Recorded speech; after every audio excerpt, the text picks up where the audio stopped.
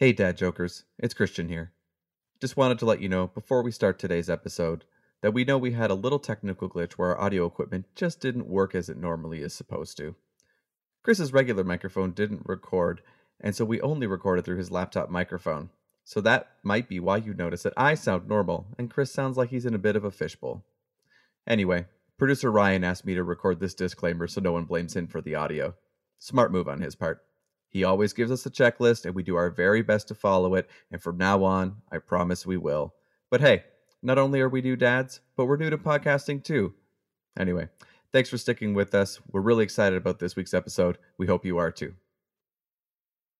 Hello, Christopher. How was your week? Excellent, my friend. Excellent, Christian. I had a great week. It was pretty uneventful, as a typical pandemic week probably is, but a good week nonetheless. How about you?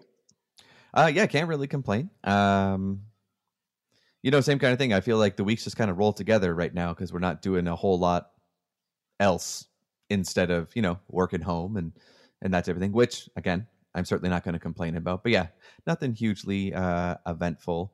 But it's hard to believe that was a year ago. I mean, like almost exactly a year yeah, ago. exactly. Yeah, seriously. When we were talking about borders shutting down, specifically just, Canada, US, because I know we were trying to get together and things. So it was, pretty crazy that it's literally been 365 days.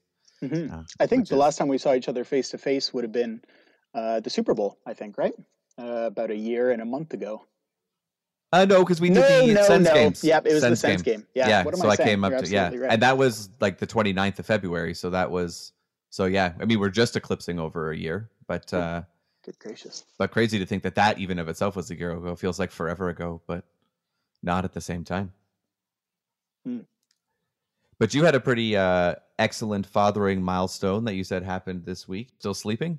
Yeah, still sleeping through the night. We're now, I think, 8 days running. It's going super, super well. I don't know if I can really say this counts as like through the night. So we put her down at maybe about 8 in the evening. And then I give her a feeding right before I go to bed around like 10:30, 11.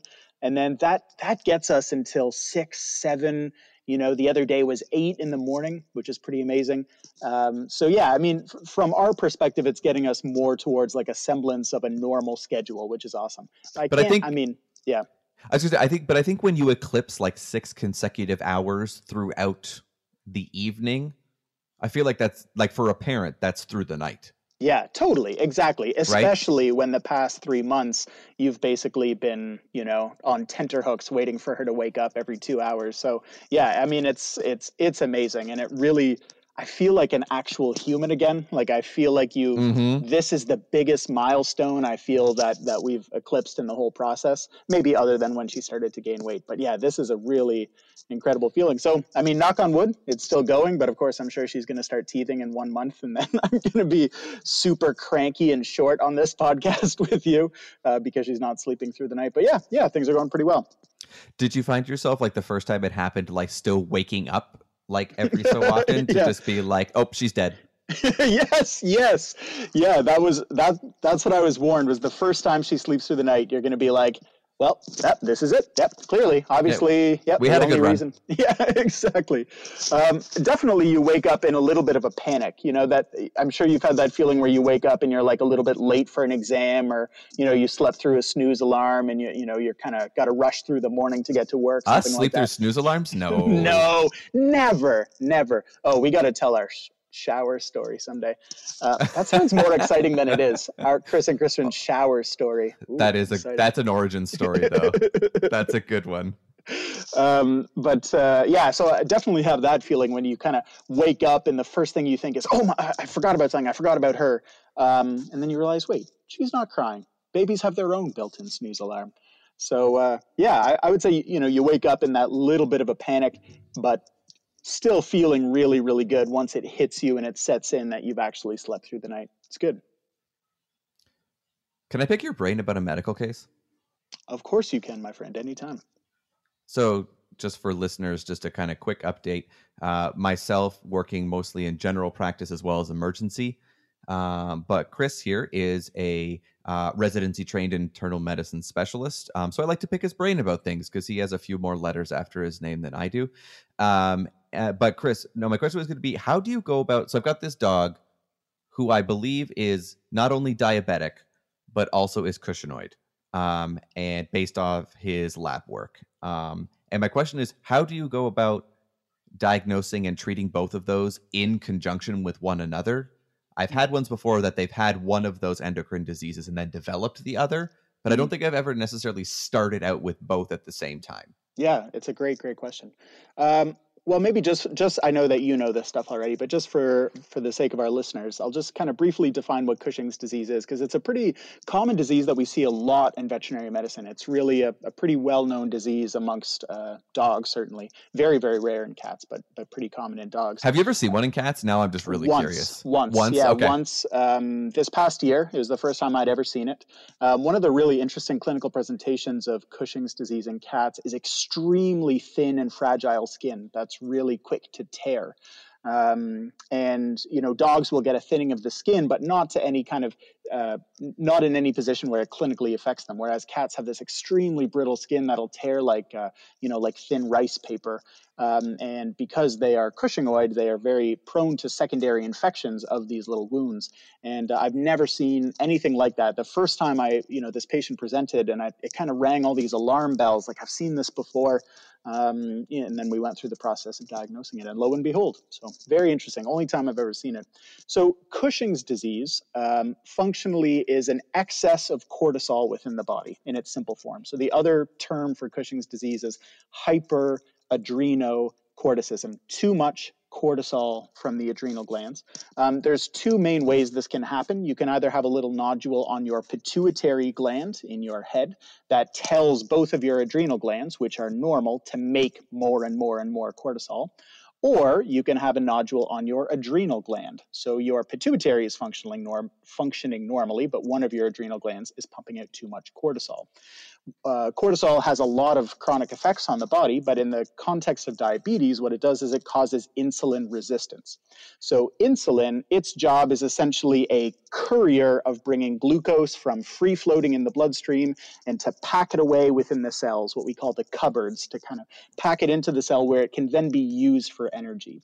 And cortisol antagonizes insulin right at that site of where it would be bringing glucose into the cell. And so it prevents insulin from bringing glucose into the cell, and then you get more and more glucose in circulation and not enough glucose in your cells. So your cells start to starve and they start to feed on fat in order to get the energy they need, but out in the bloodstream you have far too much glucose, and that causes a few other problems. The glucose spills into the urine where it draws a lot of fluid in and causes lots of peeing and thus lots of drinking. So as you know, in humans, one of the first clinical signs of diabetes is to drink too much water. So you can imagine then how Cushing's disease will cause diabetes, or at least increase the likelihood of the development of diabetes. Certainly diabetes is still in a significant minority of patients with Cushing's, but that's how one can promote the other. They can also occur independently of each other, which is another complicating feature, but that's how one can promote the other. So there's one of the difficulties is that the hallmark sign of diabetes is drinking too much and peeing too much. And the hallmark sign of Cushing's disease is drinking too much and peeing too much. So those clinical signs can be very difficult to tease apart. So the first part is to actively identify and treat the more immediately critical problem, which is diabetes. When you have hyperglycemia, so too much glucose, a few things happen. But also within the cells, which don't have enough glucose, a few really important metabolic things happen. So the first thing is to identify and treat that. So if you have repeated severe hyperglycemia, so too much glucose in the bloodstream, if you have repeated and severe glucosuria, too much glucose in the urine, and if you need to test for it, an elevated fructosamine, which is sort of a chronic 2 to 3 week indicator of having too much glucose within the body. It's actually measuring something else, but that's neither here nor there. All those things together would say you have diabetes. And then you put the Cushing's aside for a moment and you treat the diabetes. So you treat diabetes by providing additional insulin, and you wait until you have that under control. You really shouldn't test for Cushing's at all if they are sick with their diabetes. So if they are presenting with diabetic ketoacidosis and they are actively sick and ill, testing for Cushing's could be inaccurate. And so I wouldn't even test for it. So treat the diabetes first and get that under control. And there are very specific markers for it that are totally separate from Cushing's. Then, once that's been treated, the patient is healthy and happy and doing well, the standard cortisol tests that you would do to evaluate for Cushing's at that point, in the absence of stress, in the absence of illness, should be fairly reliable indicators. So those are endocrine testing and then imaging. So imaging would be an ultrasound to look at the adrenal glands. If you see an adrenal nodule or you see both adrenal glands measuring pretty big, that's one piece of evidence that supports Cushing's disease. But then the more reliable endocrine test that I would use, Christian, in this situation would be, my kind of standard for Cushing's is to start with a urine cortisol creatinine ratio, which is essentially, you collect that at home when they're not stressed and they're in a period of good health. That's a screening test. So if it's negative, you can rely on it being negative, but if it's positive, you still need to follow up with something. And then the low dose dexamethasone suppression test should be uninterfered with in a diabetic patient. What becomes complicated at that point is, if you successfully diagnose Cushing's disease, you'll probably start a medication called trilostane. And if you start trilostane and start reducing cortisol in the body, you may also then start to reduce insulin resistance in the body, which means your insulin dose might gradually become too high and you have to start backing it off. So I would diagnose the diabetes first, treat with insulin first, make sure that they're in a state of good health, then do your routine endocrine and imaging tests for Cushing's, and then once you start trilostane, keep doing blood glucose curves every 7 to 10 days after that. Now, traditionally, we've done blood glucose curves by bringing the pet back into the hospital, and you give them their insulin and you test glucose manually every 2 hours, and it involves quite a lot of work from, a lot of needle sticks, a lot of blood, a lot of work from your technicians. And so you've probably seen commercials on TV for the Freestyle Libre, this little I was just going to ask you about continuous glucose monitoring. Yeah, exactly. So this is a device in humans where you essentially attach it to the body. A little needle goes right into the skin and has the ability to test a very, very small amount of interstitial fluid on command, essentially. And actually continuously. I shouldn't say on command. The reading is on command, but it's testing it continuously. It is absolutely, in my opinion, going to rapidly become the standard of care. At the last hospital I was at for dogs, for canine patients, it's all we would use for a stable diabetic. We would still put them on diabetic ketoacidotic patients and just test it, just read it in the hospital over and over again. It is so much lower stress, lower pain for the patient, less workload on your technicians, quite frankly, more accurate, more reliable, and owners really like it as well. So that would be one good way, that once you start trilostane in that Cushingoid patient, to keep an eye on what the glucose is doing at home on a continuous basis to see if you need to reduce your insulin dose at all. And then the owners can actually, there's an app on their phone, right, that they can use that literally they can scan the little monitor and all that type of stuff. Yeah, it's absolutely incredible. So it comes with this little monitor that all you have to do is you pass it over it, just like you're scanning for a microchip. It's like a QR code, but exactly. Like you're kind of scanning them at the supermarket, and it'll immediately tell you what the blood glucose is. I'll work on it. I guess it's not BG; it's really interstitial, but whatever. That's not the point. And yeah, I mean, it's so what you can do is you can look back and see what the last 24 hours have been like, what the last 48 hours have been like, trends over a week. So yeah, they're pretty amazing. And that's something that I would definitely use in a Cushingoid patient. So bottom line is identify and treat the diabetes first.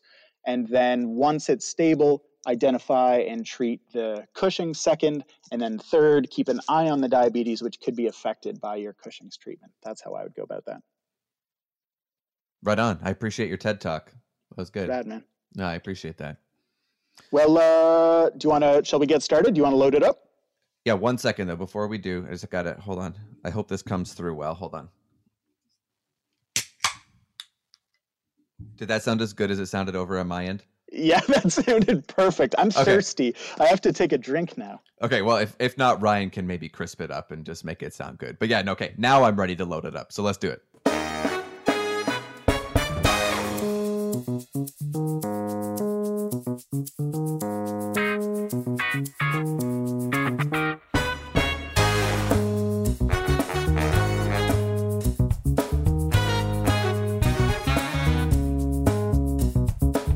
Good morning, dads. Welcome to the Dad Joke Loading Podcast. I'm Chris with my co-host Christian, and we're back for another week to talk about things that affect dads and adulthood and all those great things. We'd like to thank all the people who make this possible. Vishal Murthy, the vet cartoonist, for all of the wonderful illustrations. Michael Spicer, check him out, Michael Spicer Music, for all of this incredible and original music. We can't thank you enough. And our long-suffering producer, Ryan. Ryan, I'm so sorry. There's always something that I need to be doing and I don't do it for him. So thank you, producer Ryan, for everything that you do. We'd like to welcome you back to another episode here. And we have a little bit of news. We now have a Twitter account, thanks to Christian. So check us out at Loading Dad. Once again, that's at Loading Dad. Hit us up. And we'll be keeping you updated with new episodes as they drop. And perhaps most importantly of all, we would really, really love to hear from you. Give us a shout at the Dad Joke Loading Podcast at gmail.com. Dad Joke Loading Podcast at gmail.com. We'd love to hear from you, and we'd love to have a chat about being dads, about being adults, and everything in between. Even sports, if you want. Really, we're flexible with all of it. So we're just going to dive right into our first topic this week. We're going to be talking about what you wish people had told you. Christian and I like to think that we were pretty prepared as dads, but the honest truth is that there's always going to be something that you're not well prepared for, that you wish somebody had told you or kind of prepared you better for, or that you wish you had read more about or just been more emotionally prepared for. So Christian, I'm going to start off with just a few basic questions about some of the rougher parts of dadhood and whether you felt prepared for them or not, whether they were as bad as people said they would be, whether they were kind of overhyped and not that bad, whether that's better or worse than you thought. All right? Sounds good. Okay. So first off, the biggest one.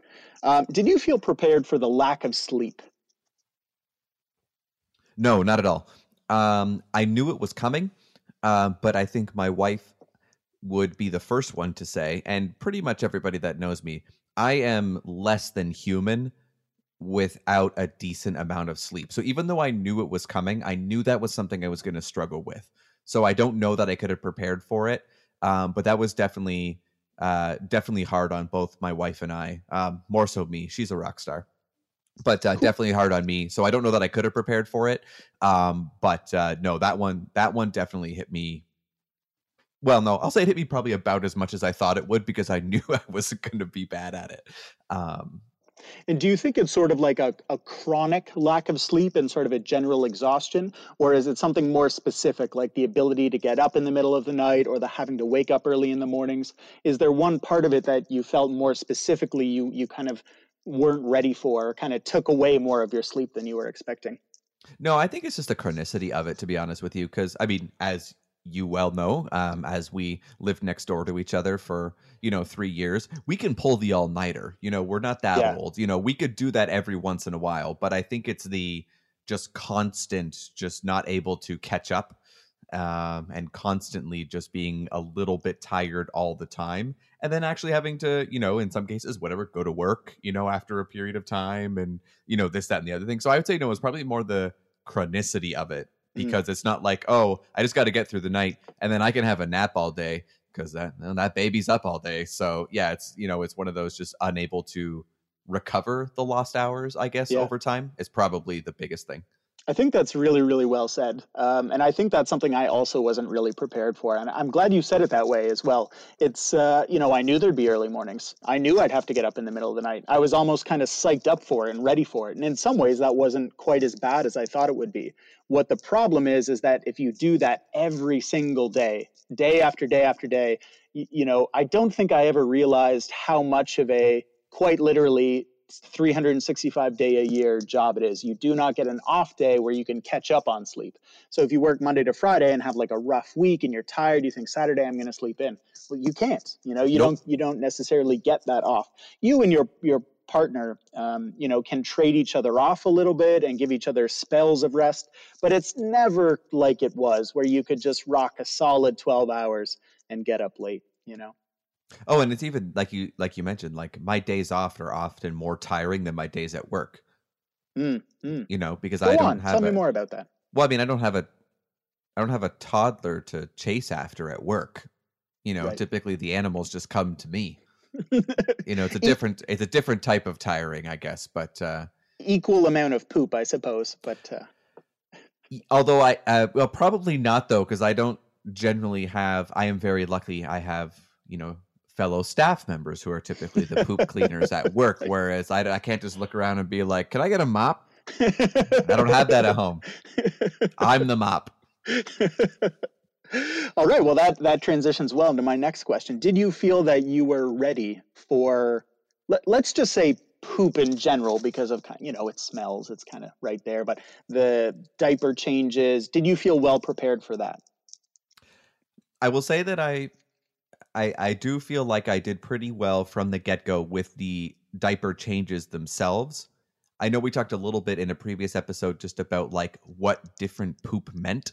I didn't necessarily realize how much of that there was. So I didn't realize that I would be, and I certainly wasn't prepared to be that invested in the actual color consistency and amount of poop. I probably was more focused. Maybe I was getting myself psyched for just how gross it was going to be.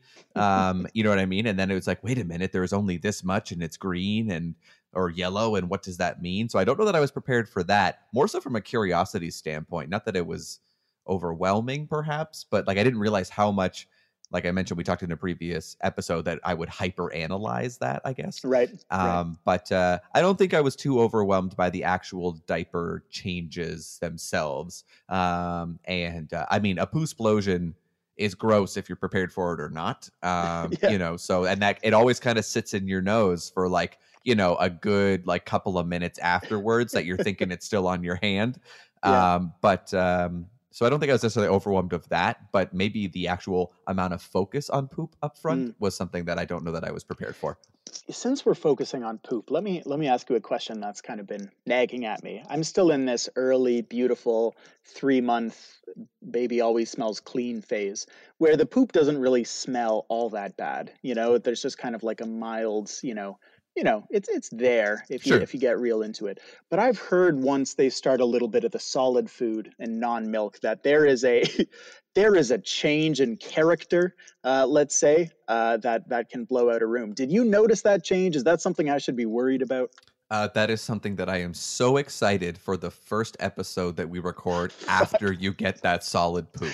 Nice. Because I don't think it's any, it's not more gross to clean up or anything like that, but I mean, it's definitely, there's definitely a change in all of it, for sure. And they definitely, that's when the true, I think, poo-splosions really come but they're also getting bigger too, right? So just in sheer volume, because stomach is bigger, amount they're eating is bigger, all that type of stuff.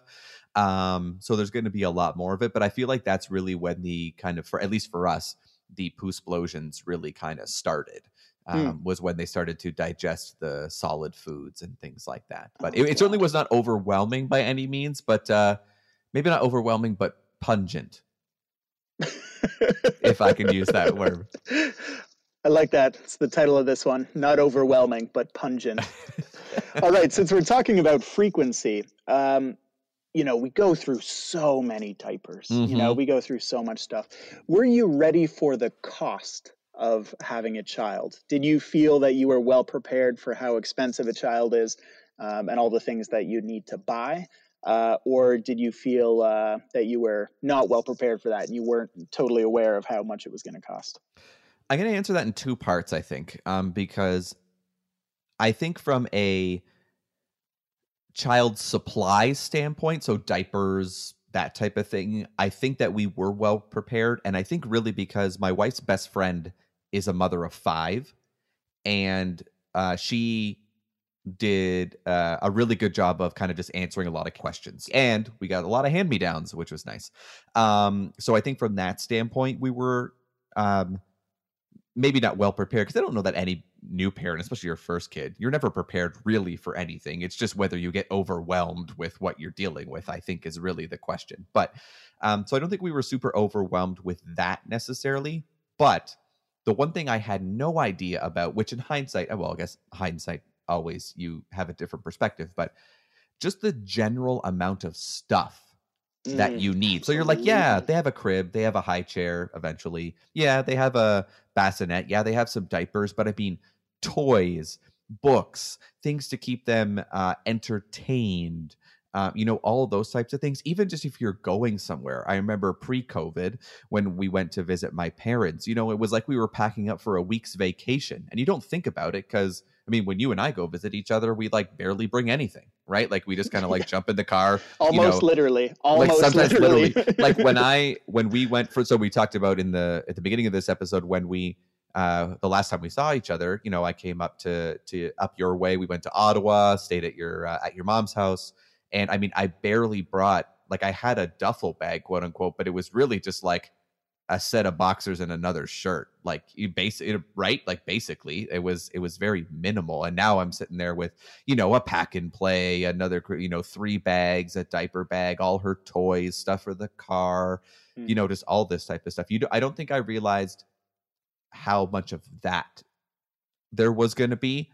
But again, in hindsight, when you like think about, you see people out with their kids and they just have like, 3 bags each and all this stuff. And you're like, oof, don't envy that, but now I'm just like, oh no, I am that. 100%. That's the big thing I noticed. That absolutely would have been my answer to this question, that I was not ready for like the extra stuff, like the extra accoutrement, just the fact that I remember always looking and being like, I don't want to carry all those bags around. What do you need all this plastic stuff for? I think I remember, if any of my, I'm sure some of my friends are listening to this, I remember saying early on, like going to Bye Bye Baby, a big baby box store, and looking at those little drying racks for bottles and making some kind of joke like, look at all the crazy stuff they make. Who needs all of this? Who could possibly need all of this? Yep. I am now the proud owner of that baby bottle drying rack. In addition to, and it's a lifesaver. It honestly is.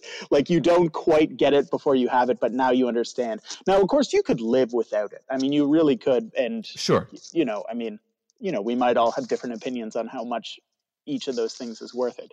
But I was not ready for just the sheer volume of plastic and rubber that I'd be drowning in. So I totally hear you, that it's like the cost for food and diapers, but not so much the cost of the other stuff. But the other thing too, which I'm excited for you to kind of experience as well as you go, as they grow so rapidly in the first couple of years, you're constantly needing new stuff, right? It's it's kind of like the when they're teens and preteens and they're constantly growing out of clothes, but they just do it rapidly right off the beginning too. And so it's just always getting new stuff for their developmental, state, 0 to 3 months, 3 to 6, 6 to 12, like all these types of things that you're just like, really? And then you're just like, oh no. Okay. Yeah, no, they need new stuff. Yeah. And so, yeah. That's thankfully, cool. There's secondhand places for that, and friends who have kids that you can just be like, here's my stuff. Oh, totally. And that's such good advice for any like prospective dads out there. Do take advantage of secondhand shops and friends who are passing things down. Don't buy anything until you literally have sucked all your friends dry of all their extra baby stuff. Yeah, because you will be shocked of how many people that are like, oh my gosh, you want this? Take it, please. And you're like, this is like $1,500 at the store. And they're like, I do not care. Take it, please. It has been just accruing dust. And I have to give my wife so much credit on this front, because there's so many things that I, as a total jerk, remember seeing when they came in the front door and thinking in my head like, oh, we don't need that. And now here I am 3 months later on my hands and knees saying like, thank you so much for getting that.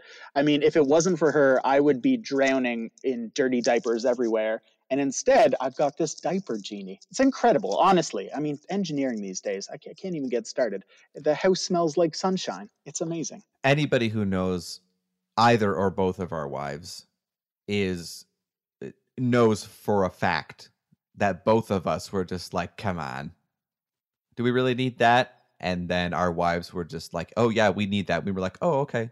And then now we're just like, thank you, honey, for getting that. They're so much smarter than us, honestly. Oh, absolutely. Like, really. Like, I mean, especially in this area, just unbelievable. Thank you. I don't think she's listening. Hope she's not listening, but thank you if you are.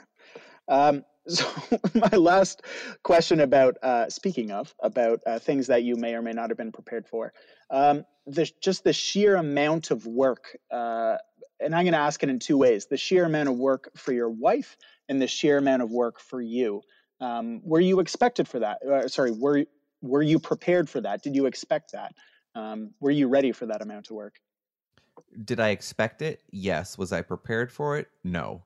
And Well said. and again, I don't think anybody's really prepared for it, because you're kind of figuring a lot of it out as you go.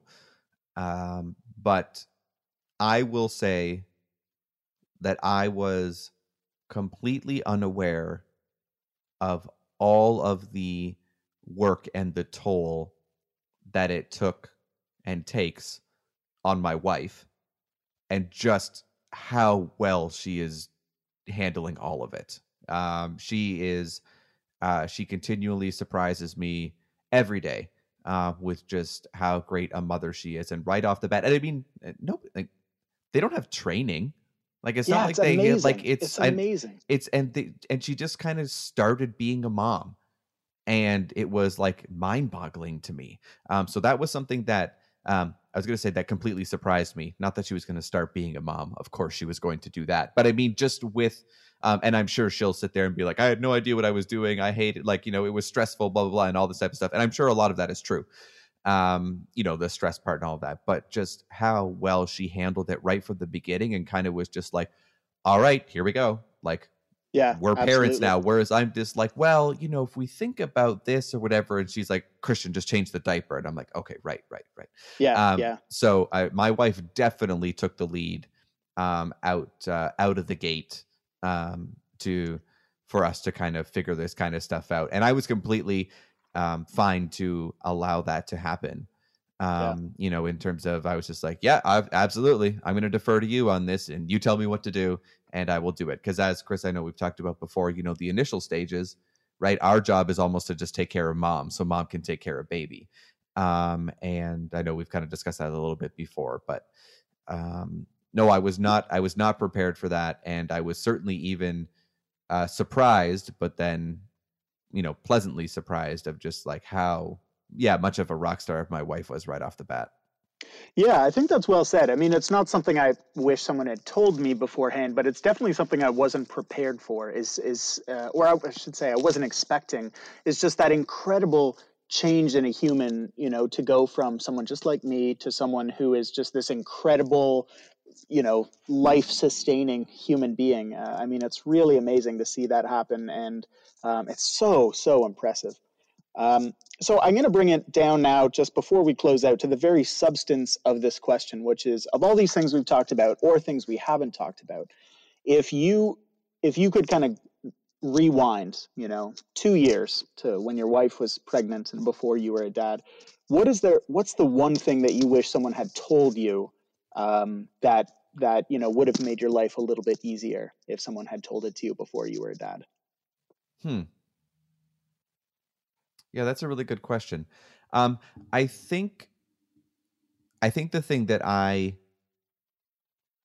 I'll say this based on maybe I say what I've gone through. That makes it sound like I've, gone through this like major trauma or something. That's not what I meant. But I think of what my wife and I have experienced is just making sure that you take care of each other, throughout the process, because it's very easy to get lost in just being like a parent, right? And making that just all that you are, because I mean, you're so focused on your child, rightfully so. But you also have to stay focused on each other, taking care of each other and yourself. So you mentioned kind of spelling each other off, or that type of thing. I think that's something that, if I could reinforce anything to prospective parents, it would be that, that yes, your child is your whole world, and that is something that, I continue to learn, and, will not disagree with. But at the same time, you are still yourselves in every sense of that word, and need to maintain that. Otherwise, you will lose yourself. And so I think just making sure that you are, taking care of your, spouse or partner, in their needs as much as your own. Man, that is so well said and so funny, because that's almost exactly the same thing that I wrote. Isn't that funny? What I wrote was, support the other person and trust that they are going to support you. Absolutely. It's sort of like there's this natural inclination, probably, ingrained over millennia of evolution, that your first concern is always going to be whether your child is happy and has their needs fulfilled. But I wish someone had told me, and I would encourage others to kind of bring your eyes up a little bit and try to read this person that you're with, your partner, and be like, what do they need? Are they hungry right now? Are they tired right now? Or do they need a diaper change right now? Like, how can I make their life better in this moment? And it's so easy that you both end up focusing on the child, which of course is important. I mean, you got to do it for them to survive. But you are going to help yourself so much. You're going to help your relationship and avoid conflict if you just look at them and be like, how can I help them today? And not just necessarily in a tangible way. Like sometimes it's just they need to talk about something, and also just kind of trust that the other person is going to do the same back to you. And if you're tired, have a nap. Like don't put too much pressure on yourself. And I think nobody really talks about that before you have a kid, because we're all kind of inclined not to talk about the emotional side of it. We talk about, oh, you're not going to get a lot of sleep, eh? Oh, poopy diapers, eh? But we're not as comfortable being like, you can take pressure off of yourself. You can take care of your wife more than you can take care of your kid. You're not a bad guy for doing that. So that's definitely mine as well. So interesting that we had the same answer. But it's also, if I can just say, like, that's also not, by doing that, you're also taking care of your child, right? Because if your partner, in our case, our wives, if they're not able to be at their best, because they're not feeling well, then they're obviously not going to be able to be the best version of what they, of a mother that they want to be, right? So it's not selfish to do those things, because those things then are directly supporting your child at the same time. I know a lot of people are just like, oh, I can't take any time for myself because my kids needs me or this and that. But I mean, by taking care of yourself, you are being a better version of yourself for your child. Yeah. Well, that's very well said. I will say very lightly that perhaps in a bit of a lighter way, I kind of wish someone had told me how much fucking stuff there would be around the house. So much fucking stuff. But we're going to take a break here on the Dad Joke Loading podcast, and we'll be back in a minute.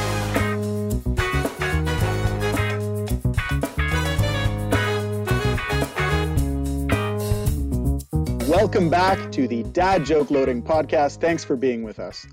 Hey, Christian, if you see a robbery at an Apple store, does that make you an eyewitness? Welcome to Dad Joke of the Week. Hey, Christian, do you know how you can make holy water? I actually do know how you can make holy water. Well, tell me then, my friend. You boil the hell out of it. You sure do boil the hell out of it. You sure do. We were talking about things that make you frustrated. So I'm wondering, if a child refuses to sleep during nap time, are they guilty of resisting arrest? Oh, I heard the joke coming as you were saying it. And yeah, they are definitely guilty. Yeah, I mean, it's one of the... I love all these puns and dad jokes, but I have a hard time with it. I'm only familiar with 25 letters in the English language. I don't know why. But Chang. Oh dear. All right, I'm gonna finish with my favorite dad joke. This is my actual dad joke of the week because it genuinely made me laugh. A woman is on trial for beating her husband to death with his guitar collection. My God, morbid, right? So the judge says, first offender? She says, no, first a Gibson, then a Fender. Yes. Oh, dear. That's funny. I love being a dad. It's so good. Because you don't even care if anyone else laughs. That's what it is. Is that what being a dad is just this outrageous self-confidence in your own humor, that you're really not trying to be the funniest person in the room. You're trying to be the funniest person in your own head. I don't know if that is necessarily confidence or just like complete lack of shame. Or are those the same thing? I don't know. Anyway. It's a philosophical question. I like that. Next podcast episode. Is it confidence or lack of shame? Tune in next time. But speaking of next time, we'll jump into our next topic here on the Dad Joke Loading podcast. And Chris, I'm really interested in your perspective on this. And what I wanted to talk about was it's kind of a two-part kind of topic here, but things that you remember vividly that your parents instilled in you as a child, and whether that is life lessons, hobbies, interests, favorite sports teams, that type of thing. And then I'm going to get into a little bit in terms of how, if you feel like that has influenced you as a father or both of you as parents, in kind of the way that you are planning to raise your child. So I'll just start out with quickly and just ask right off the top: are there particular life lessons? And then I'll ask the same thing kind of about hobbies or interests that you vividly remember your parents instilling in you when you were younger. That's a great question. I mean, I could talk about that for hours. So I guess I should mention a little bit of backstory that might be important for context. So I had a little bit of an atypical childhood, not nothing crazy. So my parents met in university, where they were both getting their doctorates in English literature. Very good friends, but unfortunately, when I was about 4 years old, they felt that their lives would be better apart, and so they went their separate ways. Always stayed very civil, and that was a really important part of my childhood, and maybe another topic for us to talk about. But the fact that they continued to get along, and I always felt like they had my best interests at heart, was a really important factor. They both remarried and stayed happily married for the rest of their lives. And so in that way, I've sort of had four parents, or kind of two parenting units. I definitely spent more time with my mom and stepdad growing up, but my dad and stepmom also had a really major impact on my life, and I, saw them multiple times every month, often for full weekends, and so and I talk to them every week. So it's I've had a lot of different impacts in my life. As part of that, my mom would often drive me down to see my dad every weekend or every other weekend, a 5-hour drive, which would mean she and I would spend 10 hours in the car together just talking about life, talking about life lessons. And so I inherited, I think, a lot from her about the way that she sees life. So I guess I have a few different answers, and it kind of depends on which parent you ask me about. I'd say the one that I'd start with is the one that both my mom and my dad both were really big on. So as you can imagine, they met in university studying English literature. They were both big readers. And to them, it was really, really important that I be an active reader and that I spend a lot of time with books growing up. But really interestingly, one of their philosophies was that it didn't really matter what I read. And so my dad took me to, we've mentioned them in a previous podcast episode, Kitchener Rangers games from the time that I was 4 years old. And apparently I just wanted a program every single time we went. And I used to read that thing cover to cover. And as you know, like you, I'm pretty heavy on stats and, hockey trivia and all that stuff. But really, what I didn't realize at the time is that what it is it's just encouraging reading by giving you something that you're interested in. Right. And it doesn't really matter what the content is. So I would say the kind of thirst and hunger for reading, but also sports. I mean, I can't keep that part out of it. So I put here as the kind of the first initial major thing that I've carried with me is reading and sports. And even if I don't pass the sports part on to my kids, I'm a big believer in the power of reading and books, because it doesn't matter what it is. It really doesn't matter. You can read about anything in the world, but just having that kind of intellectual curiosity is a really, really important thing. Just out of curiosity, have you ever had this conversation with your wife? Like, is there things that that your wife's parents have passed on to her? Boy, that's a really, really good question. Her parents are very different from each other. And I mean, I can think immediately of like interests and hobbies. I would say very much what she's got from her dad, and I don't know if she knows this or not, is like an appreciation and value for enjoying life, which I know sounds very silly, but her dad is somebody who really finds joy in every moment, and the importance of friendship and the importance of cherishing those friendships and just sitting on the deck with a beer, and how that can be your life. That can be the entire happiness in your life, and to find the joy in it. And I think my wife has definitely kind of passed on that philosophy. In terms of interest, certainly a lot from her mom.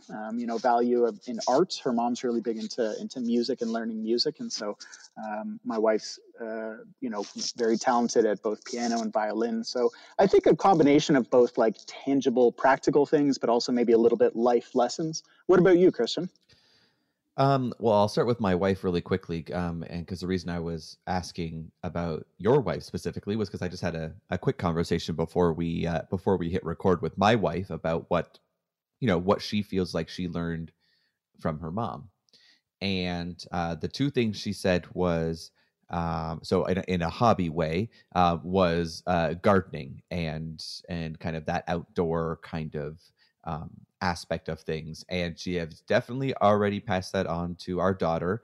Our daughter has this amazing play set that is like a build your own garden, that all like the flowers and stems are disconnected and you can build all these like flowers and things. And I was like, oh great, okay, so yep, not only does my wife spend a bunch of money at the at the nursery, but my daughter will too. So it's something to come in the future. But the one thing she always mentioned is no matter where they were, my wife wasn't really I guess she said she didn't really have a whole lot of toys growing up, I suppose. But she always said that no matter where they went, if she wanted a book, her parents would get her a book. And so you mentioned that love of reading and that kind of intellectual curiosity. So that is something that she always credits her mom more so. Her mom was an educator for a good chunk of her life, so she always credits her mom with that.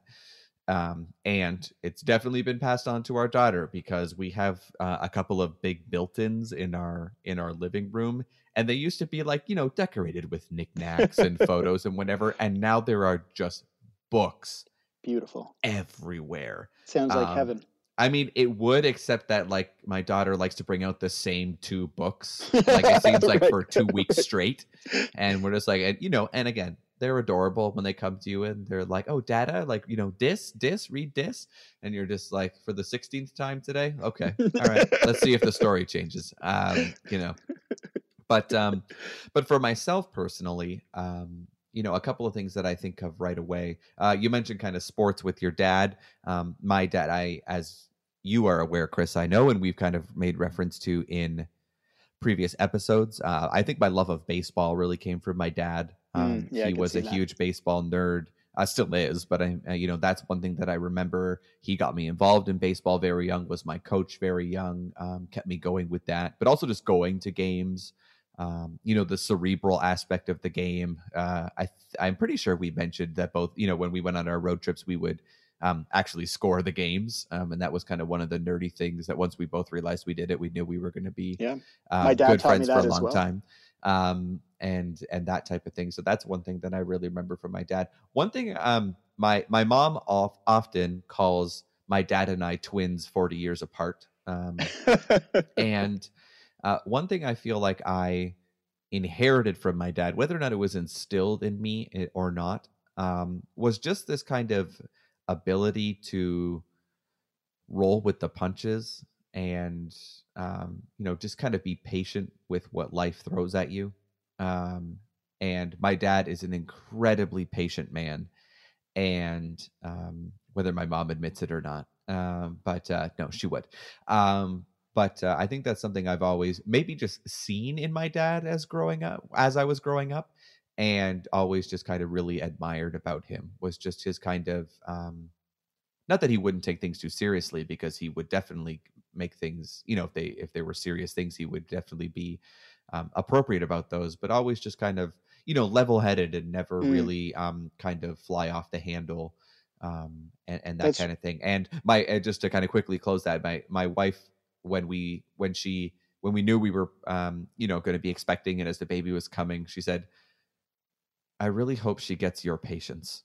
And I said, me too.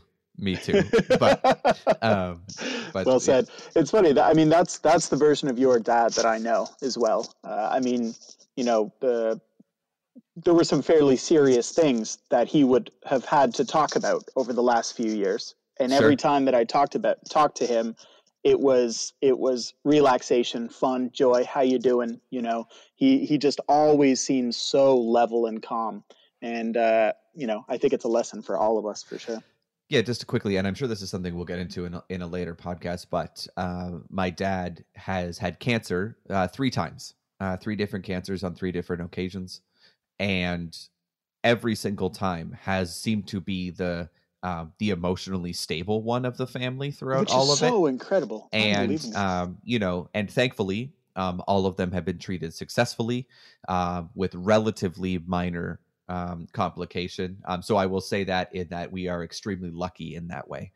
Um, and but you know, like you mentioned, every time you talk to him, he kind of just give you a shrug and be like, apparently I have cancer, you know. And he was like just very focused on everybody else and making sure my mom was okay, as she struggled with the concept of her best friend and life partner having cancer, and you know, all of these types of things. And that's something I certainly admire about him greatly.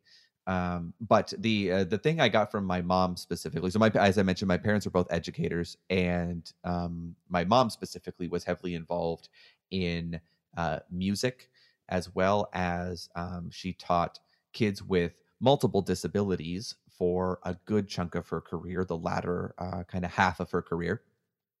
And just the different learning styles that children have is something that I really grew to admire her understanding about. And so, Chris, I know as we talked about a little bit, I'm an avid musician, which I definitely attribute my mom's side of the family, both her father and uncle, and then herself. My brother is a professional musician as well. And so, just being able to have that aspect of life and just all of the different, not only educational, emotional, um, you know, type of aspects that music can bring, regardless of what the outlet is for you. You know, whether it is for relaxation, you know, emotional outlet, intellectual study, whatever it is, but just the value of what music can bring to a person.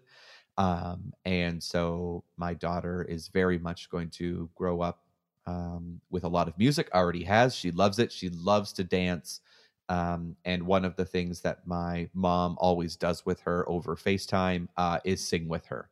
And so I think that that's something that I will definitely make sure that my daughter, you know, grows up, you know, having at least as a big part of her life in whatever aspect that ends up being. I'm not sure. But then also, as I just kind of mentioned, the different learning styles that children have, I think is something that I learned from my mom that I thought was a really interesting concept.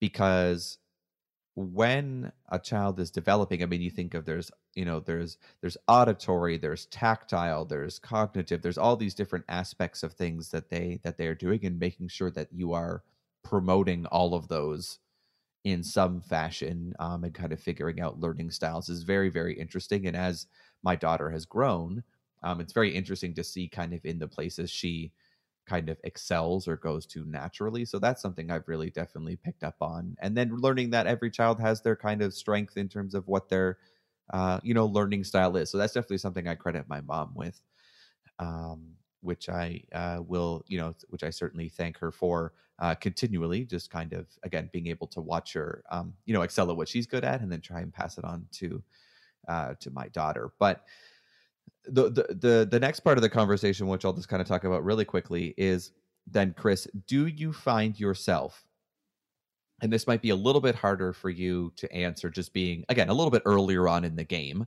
but do you find yourself instinctually, it I guess is the word I'm looking for, maybe, do you find yourself sometimes either reverting back to kind of what you remember as a child, or like what you remember your parents being during your parent, as you are learning how to parent? Like, do you find that the things that have been instilled in you, or maybe just you know, whatever it is, whether it's kind of routines or the way things are approached, do you find yourself using those types of things, or maybe that type of knowledge, or what has been passed down to you from your parents? Yeah, I mean that's a great question. It's funny. I was having this exact conversation with my mom today. We were on the phone together, and she was talking about we were talking about her parents, so my grandparents, and the type of life that she had growing up, and that she was quite lucky to have quite loving parents growing up. And she said, it's funny, you'll find moments. She said she found as a young mom, there were moments where she would say things to me, and she would hardly believe that what came out of her mouth was exactly what her mom said to her. And she's like, I hear my mom in myself. And I feel the same way. There are moments where I talk and I know that I sound like my mom, or I know I sound like my dad, and I kind of realize in hindsight that I know that I've done that. I think there's a few things in particular that I'll highlight that I can think of, like right off the bat. One of the things that my mom did growing up was instill, I mean, as you know, a love of trivia in me. Trivia or kind of quiz. I mean, we watched Jeopardy at every moment we could, but what So it good. really was in hindsight was just at every moment, there was always something to be learned, and some little kind of piece of context or history or geography or something to be learned. And when I changed my daughter's diaper, I list off all the countries of the world. And I'm just like, I don't even kind of realize what I'm doing. Like, I know that I'm doing that, but I don't realize in hindsight that I'm being exactly what my mom was, and exactly what my Opa was to her, and exactly like my great grandfather was to my Opa, just passing on these kind of pieces of information and instilling that kind of desire to try to learn everything that you can.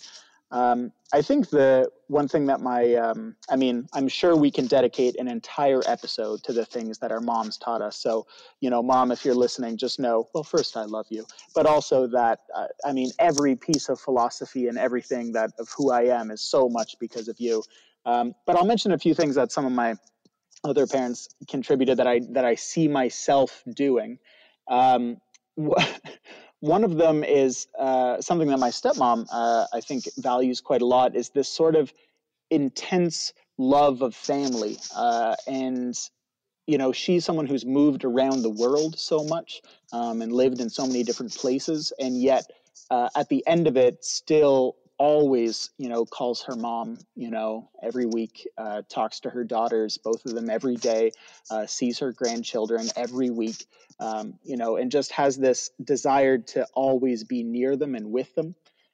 Something that my stepdad instilled in me that I think philosophically, well, first off, not philosophically, he instilled in me fishing. I love fishing with him, and I haven't fished with my daughter yet. So I can't say that that's something that she's 3 months old. She can't hold the rod very well. I'm So not really as that's, much into fishing as I am into casting. I'm really good at yeah. casting. I can do that all day. Fishing, not so much. Never really get anything to bite. Yeah. So I think one thing that my stepdad always did that, I can't thank him enough for, and I wish he could listen to this right now, but I wish I could tell him every day that the best thing that he ever did was just love the heck out of my mom. I don't ever remember them having a fight growing up. All I remember is him coming home from work, giving my mom a kiss that would always make me go, "Oh, Dad, Yeah, stop." gross. And just always saying, I love you and dear, and just being super, super affectionate, with me, but also with my mom, and just kind of seeing like how important it is to be madly in love with that person. And I often find myself, if there's a moment when I'm frustrated, the first thing I try to think back to is like, how would my stepdad act in this situation? And would he be acting this way? Would he look down on me if I was acting this way? And if he would, then I try not to act that way. I mean, I'm not perfect. I still, I still act in ways that I wish I didn't sometimes. But I often try to think back, like, would my dad, after working a terrible job where he's super tired and stressed when he comes home, and still finds the energy to just be madly in love with his wife, if he would be happy with the way I'm acting, then I'm happy with that, when it comes to being around my wife and daughter. So that's something that I, kind of consciously think about a lot, when I'm around my daughter, when I'm around my wife, and I'm thinking, am I acting the way that I wish that my stepdad was? And then the last thing I'll mention in terms of finding, kind of stumbling across it and finding myself acting a certain way and not realizing it, is probably the person that I might be most like in the world. And that's my dad, who I know you've met a couple of times, Christian, is just, Yep. I mean, this incredibly philosophical and intelligent person, smartest man I've ever met in my entire life. Was an architect and then was a touring folk musician, and then said, heck, I'm going to become an English prof. And then after all that, became a philosophy prof. Like, just decided, because he just is so interested in everything. But through that all, what he teaches in philosophy a lot is the philosophy of education and learning. And specifically kind of the contrast between dialectic learning, so conversational based learning, versus didactic learning, where, I'm sorry, Dad, I'm not going to define this super well, but the contrast would be sort of sitting in a lecture hall and listening to what's being told to you. So reading a book is didactic, where having a conversation with someone is dialectic. And he's a big advocate for dialectic learning and, hearing other people's perspectives and allowing that to shape your own perspective and kind of going back and forth. And sort of his philosophy on education is that kind of papers and letters and all of that and grades don't really matter so much. I mean, they're kind of all artificial constructs of the education system, and it's all separate from actually just being satisfied with yourself at the end of the day in your own learning. And so I think that philosophy is something that I kind of carry with me when I'm thinking about how I want my daughter to grow up. Yeah, I mean, of course. I mean, I think every parent wants their child to go to university, but really in the end, I just want her to be interested in the world and intelligent for her own sake, and happy to have a conversation philosophically with someone else for its own sake, and not make learning and education about a box ticking or achievement type thing, but really just how you feel about your own self. And so I would say that's something where I mean, I don't know if I'm consciously doing it or not. She's so young. I mean, it's hard to know if I'm reading a little book about polar bears, if I'm really engaging in the philosophical constructs of dialectic or didactic learning. But it's more just about sort of the general philosophy of, is she happy and is she satisfied with herself and her own learning? I don't know if that answers the question super well, but I would say that's something that I've definitely tried to pick up from my dad.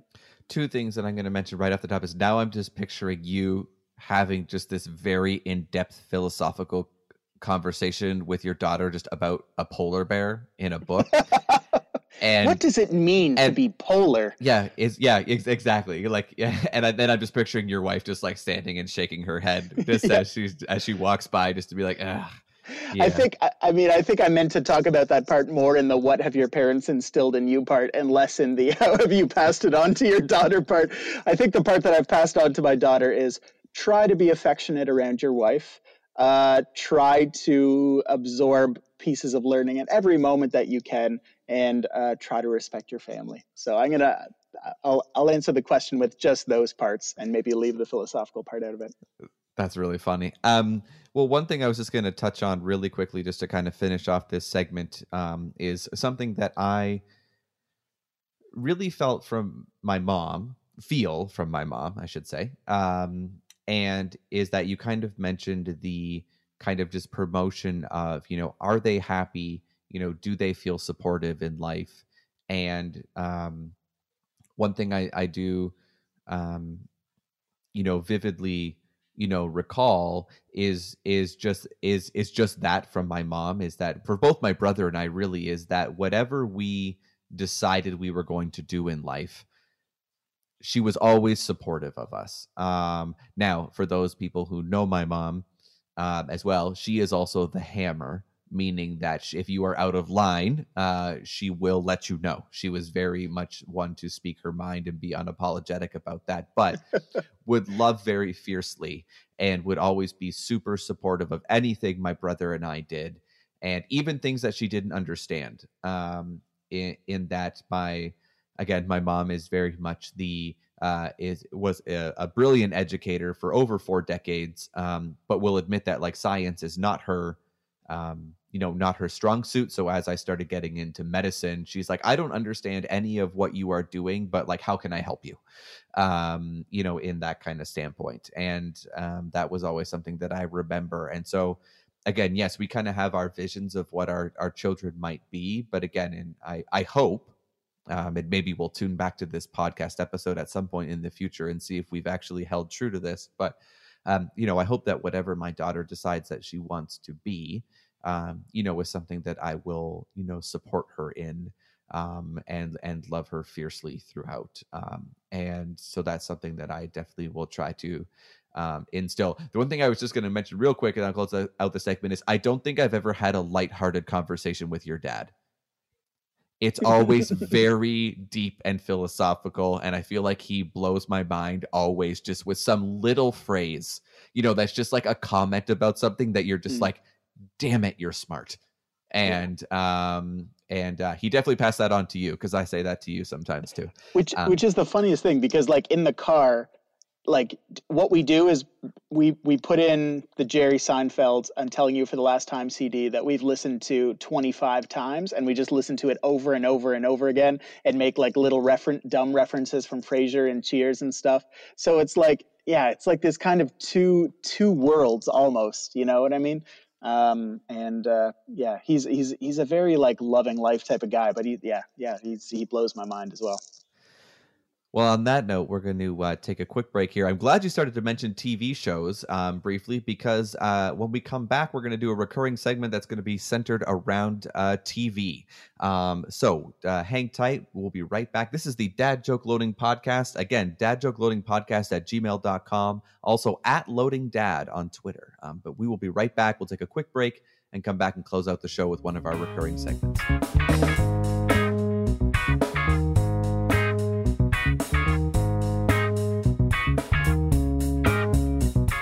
Welcome back to the Dad Joke Loading Podcast. We're happy you're back with us. This is Christian alongside one of my best friends, Chris. And we're going to close out the show today with a recurring segment that we have come to know as Rapid Fire.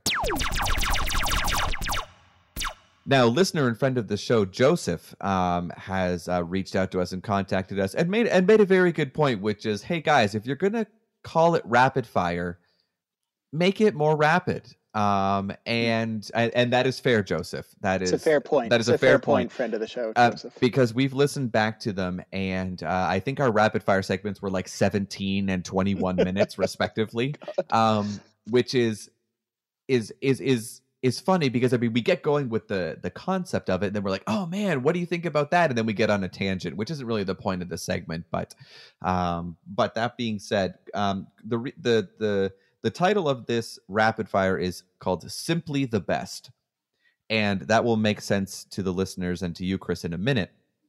But the reason I went with this rapid fire is because you had mentioned that I really needed to get involved with the show Superstore. I did, and I hear that you have. Is that true? I am on season 2. So I finished season 1. I'm on season 2, and it is funny. It is really good. Really good, really well done. Especially just within the scope of literally a big box store. They haven't really, expanded outside of that at all at this point. And just a very, very funny start to finish. Even I think my favorite part right so far is just those little like intro clips of just like random stuff happening in the store that are just off the cuff to the side, and you're just like, what? And then they go into the actual show. So good. The best one where one of the shoppers comes up and smells one of the scented candles and just takes a big bite out of it and puts it back down and walks away. There was one that I don't even know why I laughed so hard, but it was just like an 8-year-old kid like in a Power Wheels car, and he's wearing like a Danny Zuko like from Grease like leather jacket, and he just drives by this little girl who's looking at a doll and just kind of nods at her, and she just smiles and gets in the car and they drive away. And like you're just like, where are their parents? Like, what is happening? Anyway, rapid fire, already too long. But no, Joseph, this one's for you. The most rapid or rapidest, is it rapidest or most rapid? I think rapidest. Okay. I mean, I could be wrong. We're gonna have somebody write in and we'll have. Well, you said your dad was an English prof at one point, right? So maybe we can ask him about that. So we'll figure that out for next episode. He was a big believer in not using more something. He'd say like, it's not more fun, it's funner. So fun fact. I mean, he's right, because I mean, more is such a plain, not not adjective, but a plain kind of, add on to a word, make it more vivid, make it something different, not just more whatever. Anyway, let me ask a question before we get into rapid fire. So should I just say, you'll ask me the question and I just say the words of the answer? I would say, like, let's keep it maybe to like a sentence, if that, like, maybe you say it and then just like a quick 7 to 10 word explanation if one is needed, and if not, just keep going, and then maybe at the end we can have a quite little discussion afterwards. But I dig it. Okay, so anyway, this is going to all be based on TVs and movies. I'll tell you why it's called Simply the Best partway through. But Chris, are you ready for rapid fire? I am ready. All right. Question 1: favorite TV comedy that is not what I call one of the big four, which is Office, Community, Parks and Rec, or Arrested Development. So favorite comedy that is not one of those. That's a big four. I had a difficult time answering this question, but I had to go with the one I've watched the most, Modern Family. Okay. Mine is going to be Schitt's Creek. Oh, classic. I love Schitt's Creek, and that's where Simply the Best comes from, because if you've watched the show, they reference that song multiple times. And of course, we have to say, Canadian! All right, question 2. Favorite TV show ending? So whether it's a particular ending of an episode or a series. This was very difficult for me. I went with Breaking Bad. Yeah, long, well-written, classic show. They could have really messed up the ending, but I liked the closure I got from it. Okay, mine was actually Parks and Rec. I just kind of like the way they kind of rounded it off. Sometimes they can do, it was a bit sappy, but they kind of did a little jaunt into the future just to see what people were up to. But just the kind of way they brought it to a close, I was okay with it. And because they did it when the show was still good, you can tell like some last seasons are not great, of things. So anyway, that was mine. Well best or favorite fight scene in a TV or movie? I had a hard time thinking about this one. I went with something that always sticks with me, that opening scene from Casino Royale. We didn't know what to expect out of the Daniel Craig, James Bonds. They've been incredible. And that first scene out of Casino Royale, kind of that chase scene through the construction zone, really, really good. So Casino Royale. Mine was actually from The Kingsman. If you've seen that movie, there's a spot where Colin Firth just goes off, and I think he murders like 100 people in that little small church, and it's not because he murdered 100 people, but just the actual scene itself and all of the like crazy camera work and fights like that of part of that, and it's all to the song Freebird, which just made it so much more hilarious. So mine that was the one that came to mind right away for me. All right, next, favorite sports movie. If you would ask me 10 years ago, I would have said The Sandlot, but I'm going to stick with baseball. My favorite movie, arguably of all time, Moneyball. Great book as well. Michael Lewis, shout out, great author, Moneyball. So you took mine. Mine was Sandlot, and it's not even close. Yeah, nice. Well said. So nothing else need be said about that. Favorite animated show? This one was a tough one, but I'm going to go way back. Pinky and the Brain, which was a part of Animaniacs. So I'm going to cheat and say kind of Pinky and the Brain and Animaniacs. But if I had to pick one, Pinky and the Brain. Okay. Mine's The Simpsons. Simpsons, but I'm going to make a small caveat on that and say Simpsons, but it's early on Simpsons. So, the first like 10 seasons or so, or maybe like seasons 3 through 12. Not as big a fan of The Simpsons these days, but what season are we at now? Oh, I think it's like 33 or 34. It's something ridiculous. Yeah. Unbelievable. All right. Next, favorite superhero movie. Yeah, this was a tough one. I mean, so many classic Marvel ones, but I actually went outside the Marvel universe to maybe my favorite movie of all time, the first Dark Knight. Yeah, classic. I mean, just all the mythos around Heath Ledger and everything. I won't go on. It's rapid fire. Dark Knight, a classic. Yeah, that's a really, really good movie. I was also skeptical of Christian Bale as Batman, but I think he did really well. Christopher Nolan did well with those movies. Mine's Black Panther, and maybe a little bit of recency bias, but no, I just think just the way they pulled off the movie, everything it represents. Chadwick Boseman, one of my favorite actors, so I think mine's Black Panther. All right. Favorite streaming service original. So I mean, maybe like, like a Netflix original or a Hulu original of some kind. This was a pretty easy one for me, actually. I went with one that my wife and I got into together, Stranger Things. Probably watched it 3 times now. First time I watched it gave me goosebumps. Most recent season, incredible style, just brought it to a new level. Stranger Things. All right. Okay. Stranger Things is actually one of my answers to an upcoming question. So, foreshadowing. But mine is mine's The Mandalorian. I'm just such a Star Wars nerd that when that came out, I think I've been, obsessed with it ever since. There's a whole bunch in the Star Wars universe on Disney Plus, so I could have answered a couple of those, but I'll say Mandalorian. Yeah, I'm into it. That's a good one. Your favorite documentary style film? Yeah, this was arguably the toughest question. Favorite documentary. I had a bunch. So I'm going to list off a bunch and then say my favorite. The Last Waltz, Pelotero, which is also called Ball Player, Great Wall of Japan, Get Me Roger Stone, fascinating. But honestly, the one that I just keep coming back to is it's not even like a super special documentary, but I just love the style and the topic. It's called SOMM, SOMM, and it's about sommeliers studying for their master sommelier exam. Basically, 4 friends together, and it's awesome. Yeah, SOMM. Interesting. I've never heard of that. I will have to look that up. That sounds very interesting. I had Get Me Roger Stone as well up there on my list, but the one I'm going to go with is actually it's on Netflix. It's called The Social Dilemma. If you have not watched that, it is fascinating in terms of how the creators of social media websites have basically just created monsters out of all of us. And some of them actually, they're just remorse about all of it. It actually, to be honest with you, I don't have social media myself, and it's because of that. It actually got me to delete all of my accounts because I found out what they were doing. So to me personally, I should say, if you like them, go nuts. But mine was that. All right. Best under the radar show.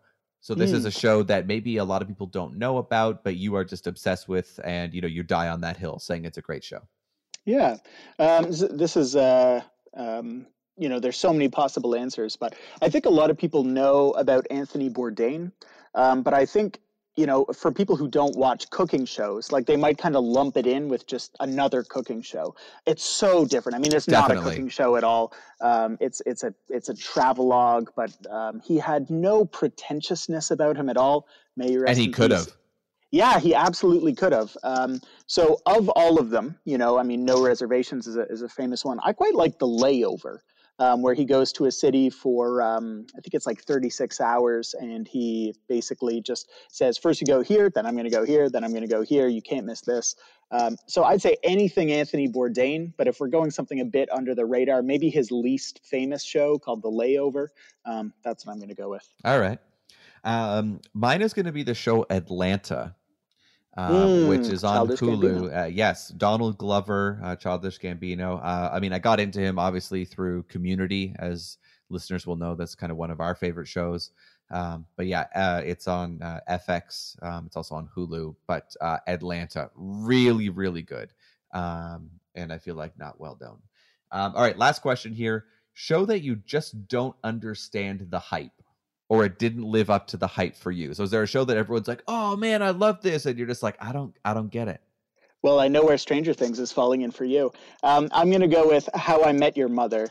I know there's going to be a lot of people who just crap on me for that one. It's okay. Like, I'm not saying I hate it. I'm not trying to knock it a lot. It just doesn't do it for me. I just maybe it's something about how like sitcoms evolved from having the kind of the laugh track or studio audience into kind of more that sort of mockumentary style that you see in The Office and Parks and Rec, and I didn't keep going in that kind of sitcom realm. But yeah, How I Met Your Mother, maybe Grey's Anatomy a close second. But yeah, those two, again, I respect them. Not knocking why people love them. I don't hate them.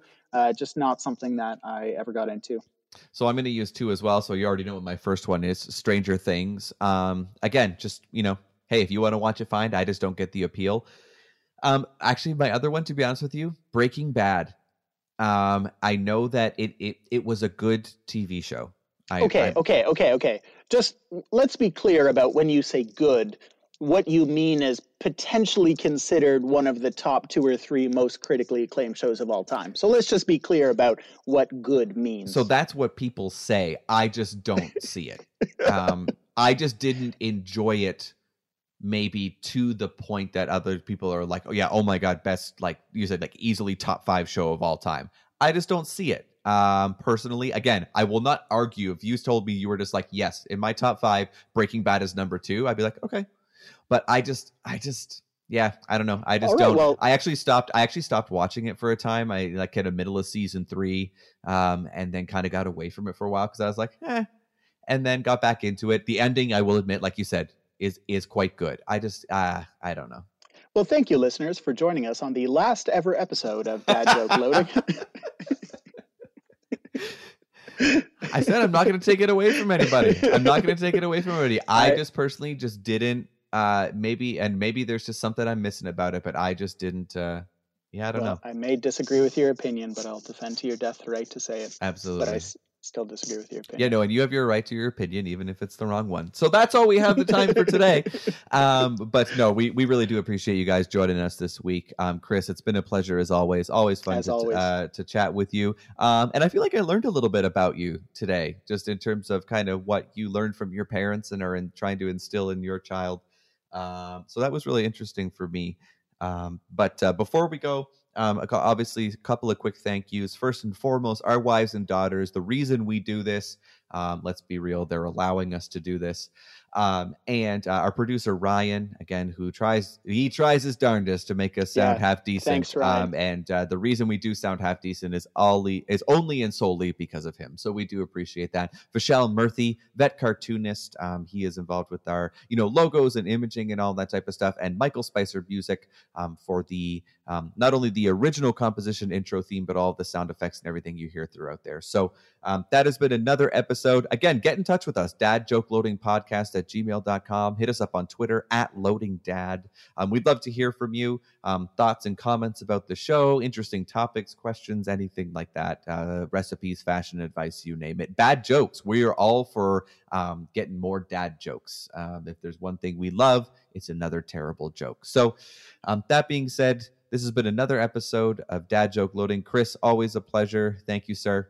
And listeners, thank you for sticking it out with us. Again, this is the Dad Joke Loading Podcast. We'll see you again next week.